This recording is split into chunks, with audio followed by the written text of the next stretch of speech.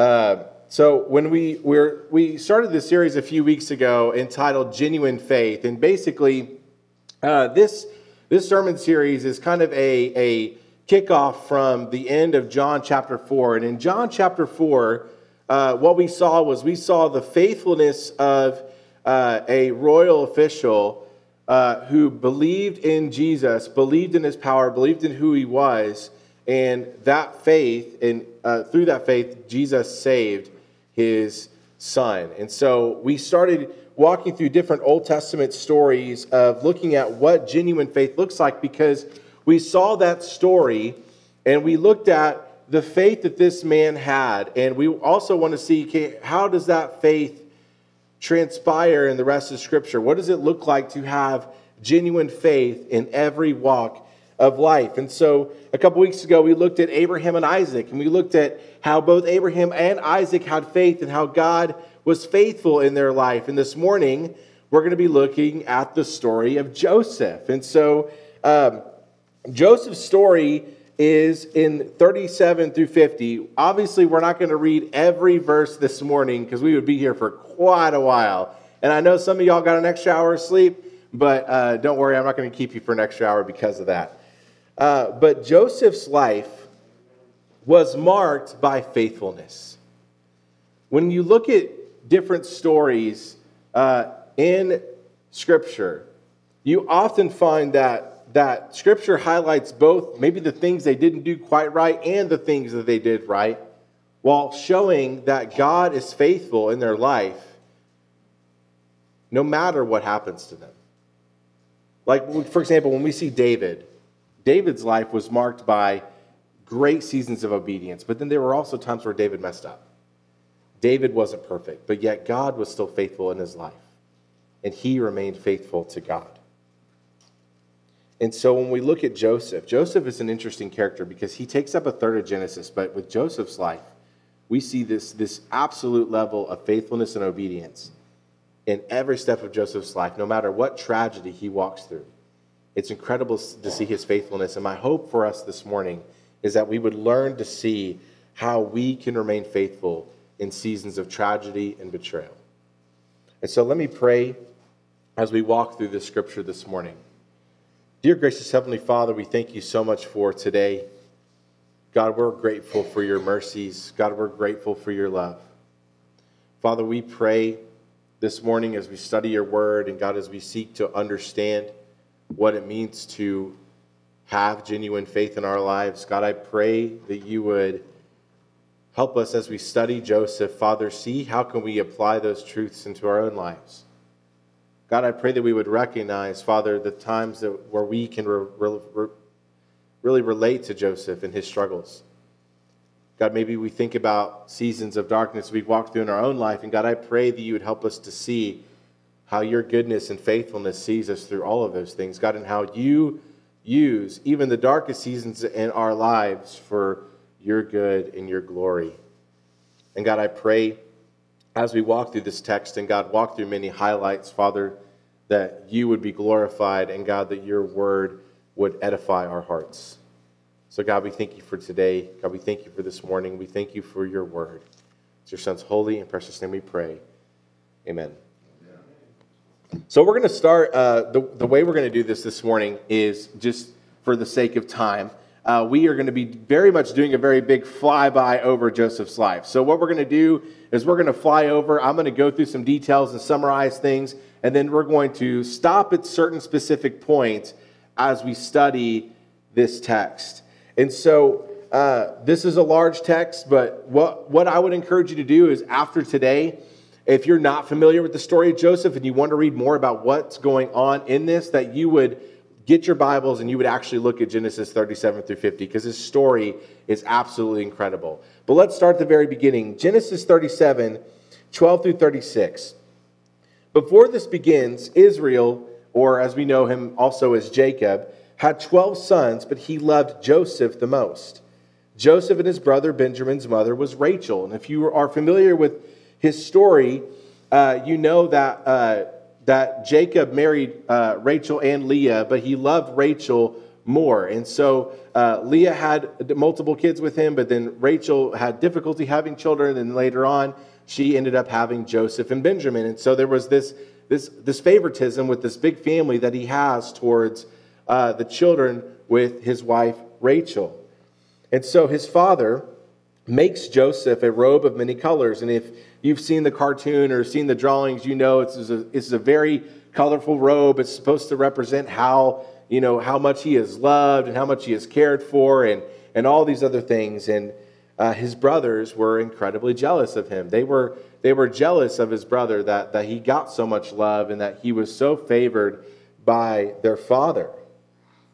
And then Joseph has this dream, and his brothers, in a way, through illustration, were bowing to him. And he tells his brothers this dream, and his brothers become even more jealous of him. They're like, okay, man, come on. Like, you're already the favorite. This is getting out of hand. But then Joseph has another dream that was similar, and this time his father rebuked him for it, and this further increased his brother's distaste for him. And so there's these moments of jealousy that his brothers have over Joseph, over these dreams that he has, and over this coat of many colors, and over his father's favoritism. And then we get into verse 12. Verse 12 says this: Now his brother went to pasture their father's flock near Shechem, and Israel said to Joseph, Are not your brothers pasturing the flock at Shechem? Come, I will send you to them. And he said to him, Here I am. So he said to them, Go now, see if it is well with your brothers and with the flock, and bring me word. So he sent him from the valley of Hebron, and he came to Shechem, and a man found him wandering in the fields, and the man asked him, What are you seeking? I am seeking my brothers, he said. Tell me, please, where they are pasturing the flock. And the man said, They have gone away, for I heard them say, Let's go to Dothan. And so Joseph went after his brothers and found them at Dothan. They came to him from afar, and before he came to him, they conspired against him to kill him. And he said to one another, Here comes the dreamer. Come now, let us kill him and throw him into one of the pits. Then we will say that a fierce animal has devoured him, and we will see what will become of his dreams. But when Reuben heard it, he rescued him out of their hands, saying, Let's not take his life. And Reuben said to them, Shed no blood, throw him into this pit here in the wilderness, but do not lay a hand on him, that he might rescue him out of their hand and restore him to his father. So when Joseph came to his brothers, they stripped him of his robe, the robe of many colors that he wore, and they took him and threw him into a pit. The pit was empty, and there was no water in it. Then they sat down to eat. After looking up, they saw a caravan of Ishmaelites coming from Gilead with their camels bearing gum, balm, and myrrh on their way to carry it down to Egypt. Then Judah said to his brothers, What profit is it if we kill our brother and conceal his blood? Come, let us sell him to the Ishmaelites, and let not our hand be upon him, for he is our brother, our own flesh. And his brothers listened to him. Then Midianite traders passed by. They drew Joseph up and lifted him out of the pit and sold him to the Ishmaelites for 20 shekels of silver. They took Joseph to Egypt. When Reuben returned to the pit, they saw that Joseph was not in the pit. He tore his clothes and returned to his brothers and said, The boy is gone, and where shall I go? Then he took Joseph's robe and slaughtered a goat and dipped the robe in blood. And then they sent the robe of many colors and brought it to their father and said, This we have found. Please identify whether it is your son's robe or not. And he identified it and said, It is my son's robe. A fierce animal has devoured him. Joseph is without a doubt torn to pieces. But Jacob tore his garments, put a sackcloth on his loins, and mourned for his son many days. And all of his sons and daughters rose up to comfort him, but he refused to be comforted and said, No, I shall go down to Sheol to my son mourning. Thus his father wept for him. Meanwhile, the Midianites had sold him to Egypt to Potiphar, an officer of Pharaoh, the captain of the guard. Yeah, so this is how the story begins. Joseph has these dreams. His brothers get incredibly jealous for him. They figure they're going to kill him, but then they're like, no, let's not kill him, and then they sell him off into slavery. So Joseph, being betrayed by his brothers, and his father thinks he's dead. Joseph's story starts tragically. It's heartbreaking. It's incredibly depressing. But unfortunately, the things that Joseph goes through doesn't end there. So here's what happens in between. Joseph was a slave to Egypt, to Potiphar, And Potiphar enjoyed Joseph's work, and he recognized the Lord was with him. And that's something that you're going to see a lot as you read this text, is that often people are going to recognize that the Lord is with Joseph. And he gave Joseph control over everything he had. And then Potiphar's wife made a move on Joseph. And Joseph, being a man of integrity and of the Lord, refused her. So what does Potiphar's wife do? Potiphar's wife then framed Joseph for trying to sleep with her. And then Joseph was thrown into prison. And then while in prison, Joseph builds up this good reputation similar to his work with Potiphar. The person who's over the prison recognizes that the Lord was with Joseph. And so in both of these circumstances, both while he is enslaved and both while he's in prison, both recognize that the Lord is with Joseph. And then they entrust him with many things. And so Pharaoh's cupbearer and baker are then thrown into prison, and they have these dreams they can't make sense of, and then Joseph interprets their dreams. Joseph had asked that the cupbearer not forget him when he's brought back into service with Pharaoh, but unfortunately he does. So here's kind of what happens. He interprets these two dreams of the cupbearer and the baker. The baker, his dream interprets for him to die. The cupbearer, his dream interprets for him to be put back into his old position. And so he tells this cupbearer, hey, I'm not supposed to be here. I've done nothing wrong. I've been taken from my father's house. Please plead my case to Pharaoh. But then what happens?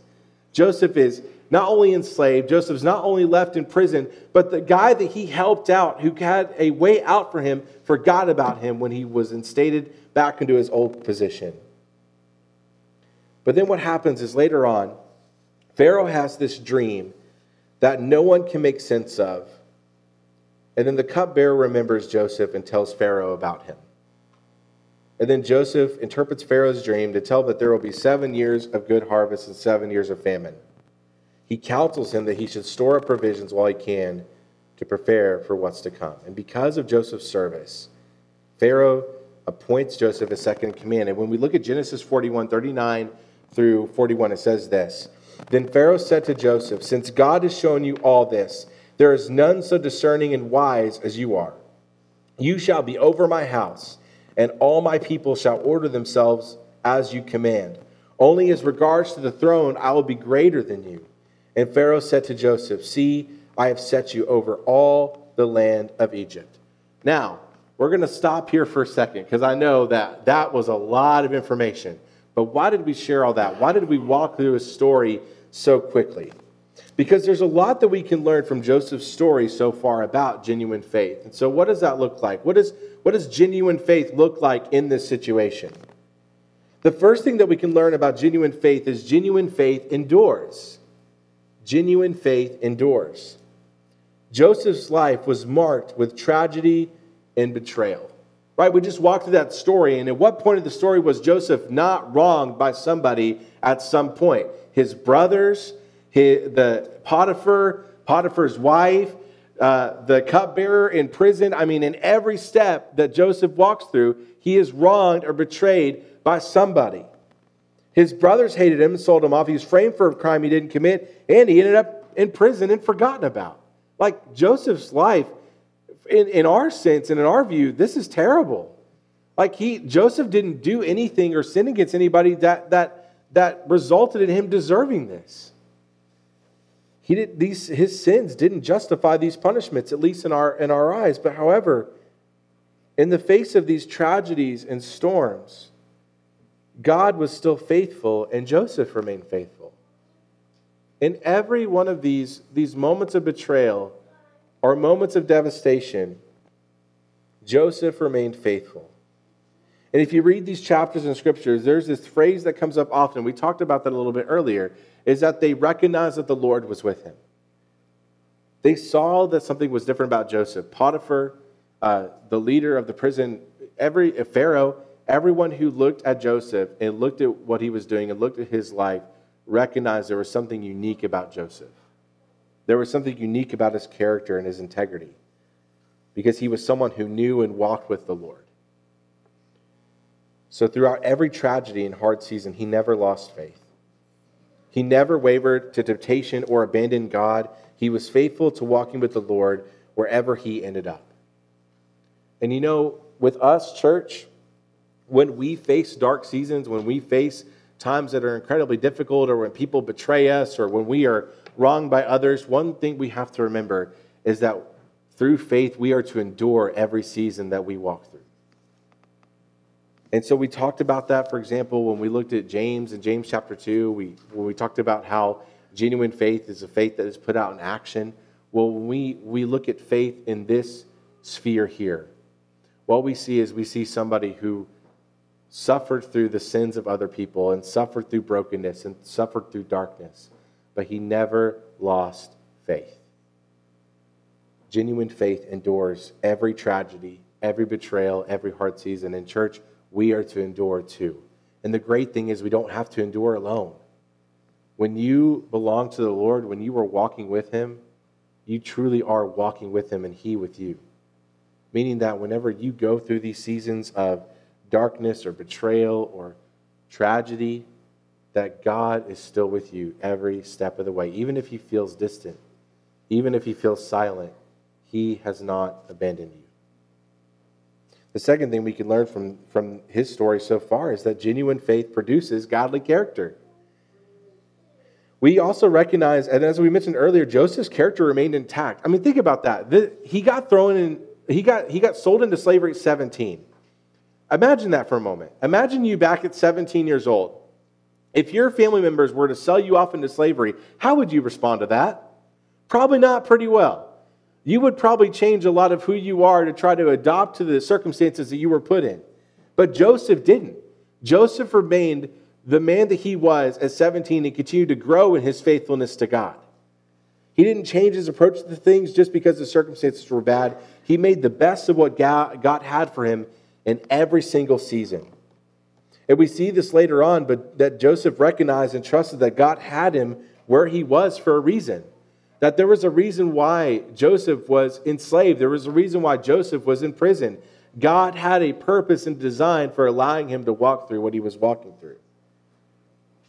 And Joseph's faith was clearly genuine. And God shaped Joseph in every difficult circumstance he was in. If you look at James 1:1-4, for example, James tells us that we are to have joy when we endure trials because of the maturity and the steadfastness that it produces in us. God uses hard seasons to transform us and to mold us into the image of his Son. For example, if you've ever looked at someone ever forging a weapon or anything on TV where they take this piece of metal and they heat it up and they beat on it and they sharpen it and it makes this tool or it makes this weapon, it has to go through a lot of fire.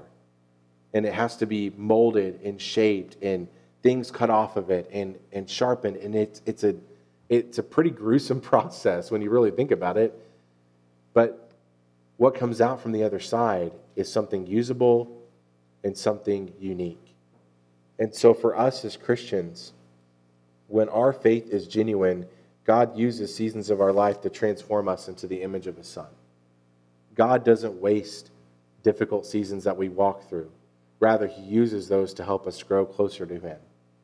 And when we look at Joseph's life, part of me has to feel like when Joseph is walking through enslavement and in being in prison and being betrayed, that God is using those moments to transform Joseph into who he's meant to be. And God does exactly that. Let's go back to the story. So Genesis 42, Joseph is reunited with his brothers, but they don't recognize Joseph. They go to buy grain and provisions, but they don't recognize him. And then here's kind of where I'm going to go a little bit faster through this, because a lot of things happen. There's a lot of back and forth between Joseph and his brothers. For example, Joseph pretends to accuse them of being spies, and they force him to bring Benjamin, which is his other brother, Rachel's other son, with them. And so they came, and then he also kept one of his brothers essentially as a prisoner hostage until they brought Benjamin back. He wanted all of his brothers there. And then when they returned through a series of conversations and pleadings for help, Joseph's dream that he has at the very beginning of his brothers bowing to him then ends up coming true. His dream was fulfilled.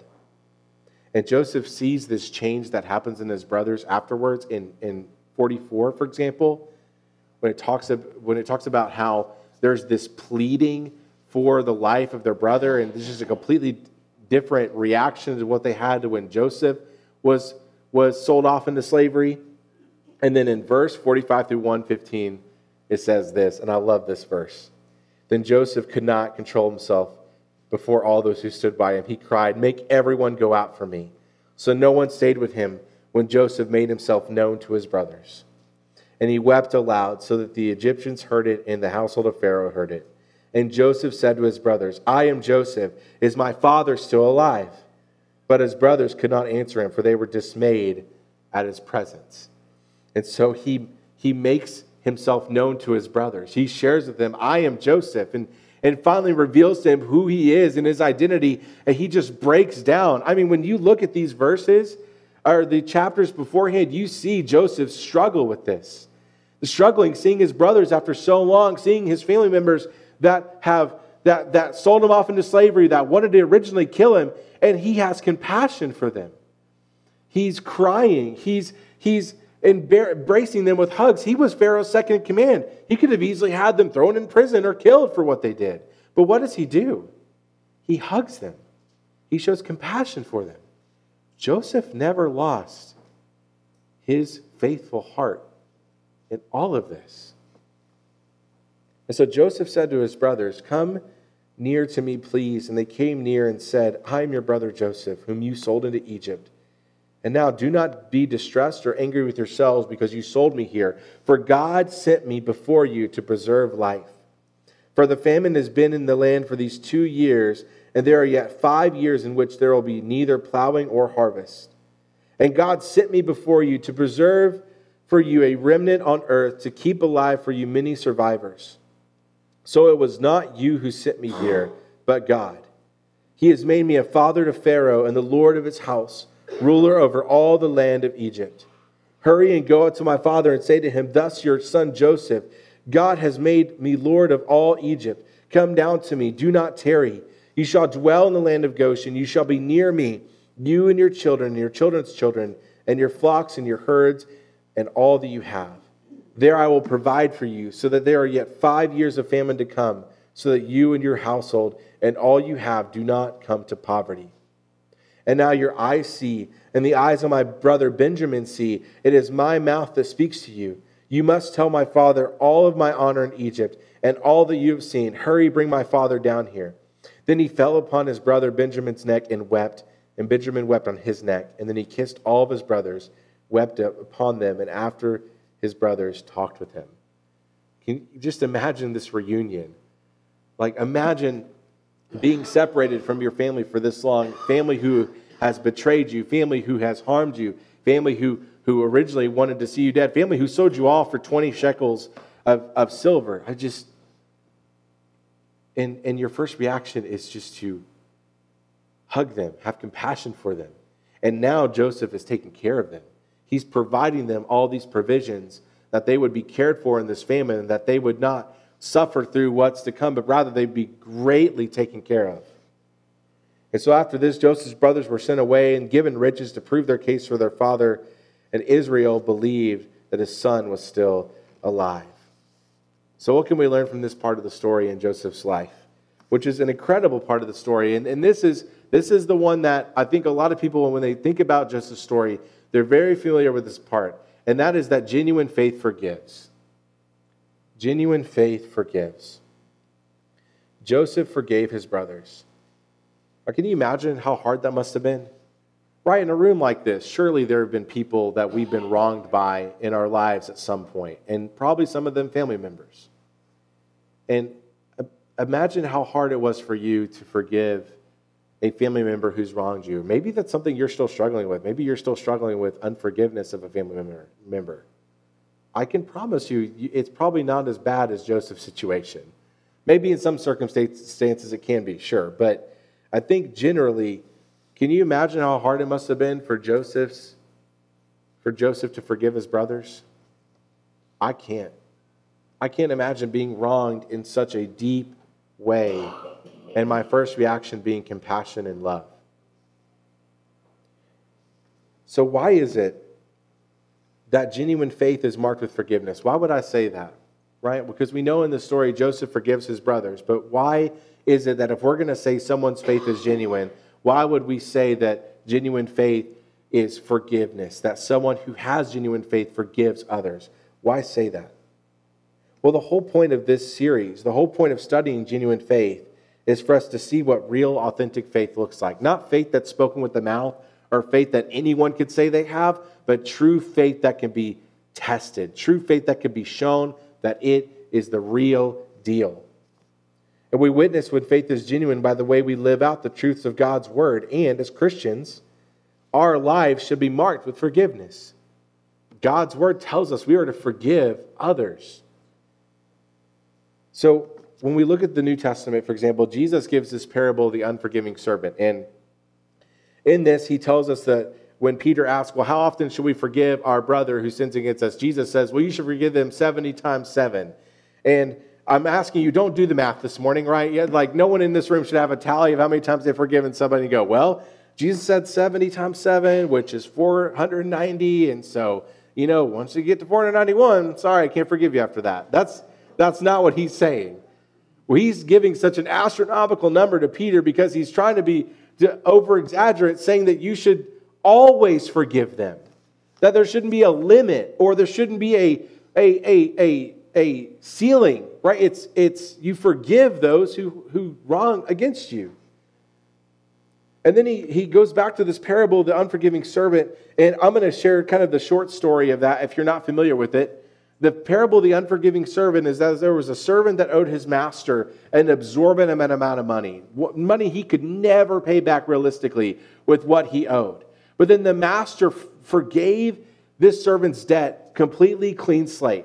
No attachments, no having to do certain things to get it. Forgave it, clean slate, it was done. But then this unforgiving servant went and found someone who owed him not very much money and threatened him and threw him in prison. And then the master became angry with him, saying, I forgave you for this exorbitant amount of debt. Why could you not forgive him who owed you much less? And so that story, what it's teaching us is that when it comes to forgiveness, we have to remember, guys, Jesus has forgiven us for more than we could ever forgive others. The sin and the debt that we owe God could never be paid on our own.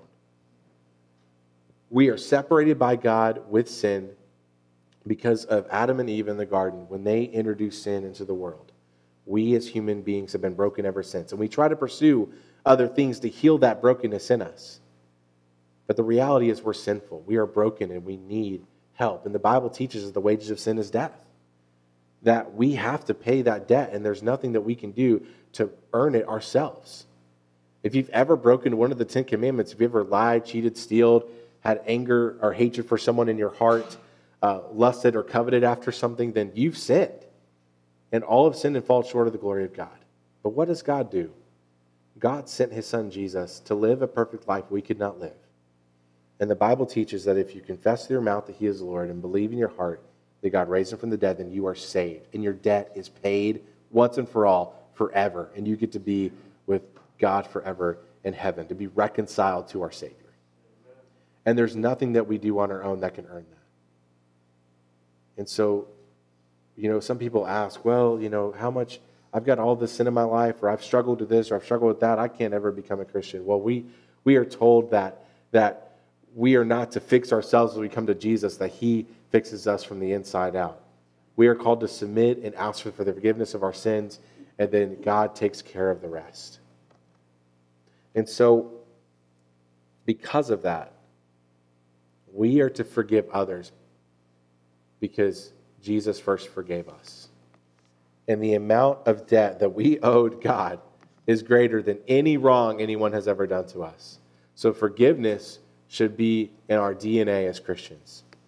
And we should be regularly forgiving others and being quick to forgive, not waiting for an apology, not waiting for them to make something right, but genuinely forgiving them. Now, Joseph genuinely forgave his brothers, but I'm going to let you in on a little secret. Forgiveness does not always mean immediate reconciliation or restoration of a relationship. Right? So, for example, if you've got somebody in your life who's wronged you or has caused great harm to you, just because you forgive them does not mean that immediately they are reinstated back into their old degree of relationship in your life. right? Reconciliation and restoration, that takes time. But it starts with forgiveness. And there may be a situation where they cannot be reinstated in the original role they were in your life. And that's okay. But that doesn't mean that you cannot forgive them. Forgiveness is key to reconciliation and restoration. And forgiveness needs to be first. And it needs to be genuine. And by God's grace, we don't have to forgive people alone or on our own. When the Holy Spirit is dwelling in us, that's something that God helps us with. And helps us to understand what true forgiveness is. Right? Kind of like the servant and his master. I mean, he understood what true forgiveness was because of what his master did for him, but yet he still didn't understand it. But for us that belong to the Lord, when we have a relationship with him, we have to be reminded of that forgiveness that we have been given by God. And remember that when others wrong us. And I'm so thankful we don't have to do that on our own. And so what's the last thing that we can learn from Joseph's story? So in Genesis 50, 15 through 21, this is where we're going to end this morning in looking at the end of Joseph's story. And while you're turning there, I'll give you a little bit of what happens in between. So Joseph's brothers go back, and then Joseph and his sons actually are reunited with his father Jacob. There's a short conversation that they have. You have to remember, Jacob is very sick during this time too. So he can't see very well. He's very, very old of age. But they're reunited, and then Genesis 50, it gives us the end of Joseph's story. And so Joseph's father dies shortly after being reunited. And then verse 15 says this: when Joseph's brothers saw their father was dead, they said, "It may be that Joseph will hate us and pay us back for all the evil that we did to him." So, okay, look at that. Let's stop right there for a second. Joseph's brothers are terrified, right? Their father is dead. Joseph now has no reason to not completely I'm going to use the word annihilate his brothers for what they did, right? He has every power in the world to make that happen. And his brothers are terrified. They know his brother has great power, and they're still thinking in their mind, Joseph's still mad at us. Like he said he forgave us, and he cried, and he hugged us, but I don't know. And then what he says here in verse 16, or so what they say. So they sent a message to Joseph saying, "Your father gave this command before he died. Say to Joseph, please forgive the transgression of your brothers and their sin, because they did evil to you. And now please forgive the transgression of the servants of the God of your father." So they are pleading, hey, Dad said, forgive us. Please forgive us. Like, please don't harm us. But his brothers have it all wrong. Joseph did not wish harm on his brothers. Joseph was not angry with his brothers. Just because his father died didn't mean now that Joseph is looking for someone to harm or to blame.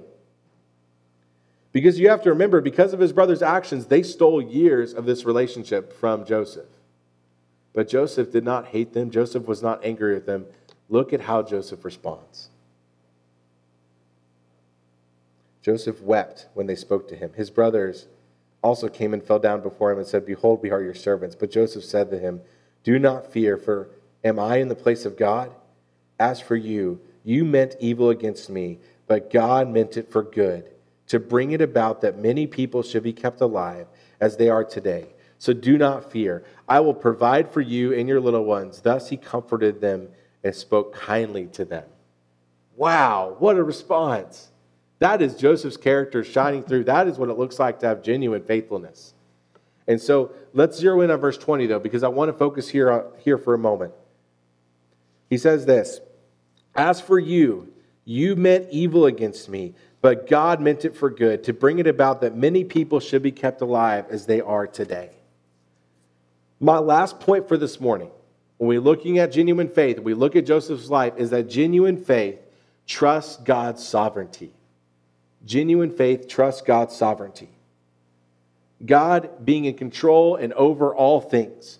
God uses the things in our life for His good and His glory and His divine plan. And we don't always see all that through. We only see a little speck on the plane where God sees the entire picture. But how does this look? In verse 45, for example, Joseph explained what God was doing by allowing him to endure all that he endured. So chapter 45, we briefly ran through that, but verse 4 says this: "Joseph said to his brothers, 'Come near to me, please.' And they came near, and he said, I am your brother Joseph, whom you sold into Egypt. And now do not be dismissed or angry with yourselves because you sold me here. For God sent me before you to preserve life. He understood that God had a purpose for why Joseph was in that situation, so that God would preserve life and preserve the nation of Israel.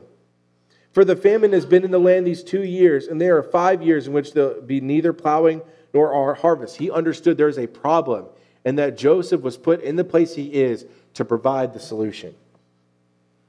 And God sent me before you to preserve for you a remnant on earth, to keep alive for you many survivors. So it was not you that sent me here, but God. He has made me a father to Pharaoh, the Lord of all of his house, the ruler over all the land of Egypt. Joseph recognized that God had placed him in these circumstances for a reason, and that in this plan, God's people would be saved.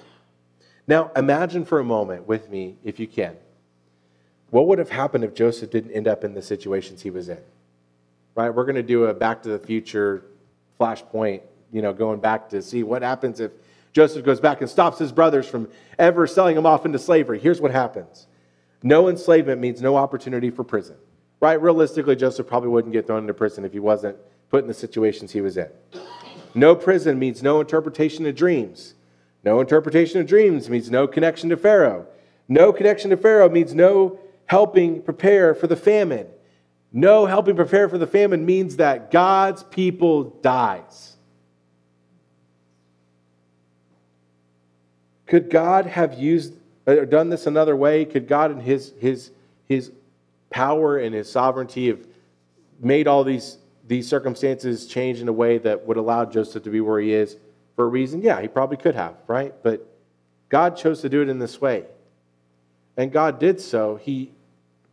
Regardless of what his brothers were doing, God still used that to fulfill his will. Now, I want to be careful when I say that, because this doesn't mean that Joseph's brother's sins were justified. It doesn't mean that God was giving them a pat on the back like, yes, thank you for selling your brother off into slavery. That's exactly what I needed to happen.